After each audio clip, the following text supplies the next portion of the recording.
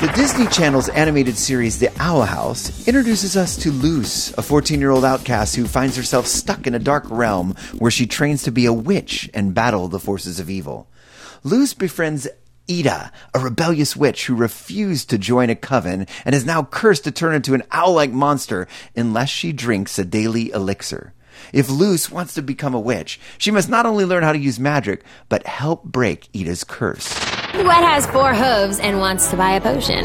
My eyes are down here. The Owl House emphasizes that being different is a good thing, but it also walks down a dark magic path that many parents would probably prefer their youngsters didn't explore.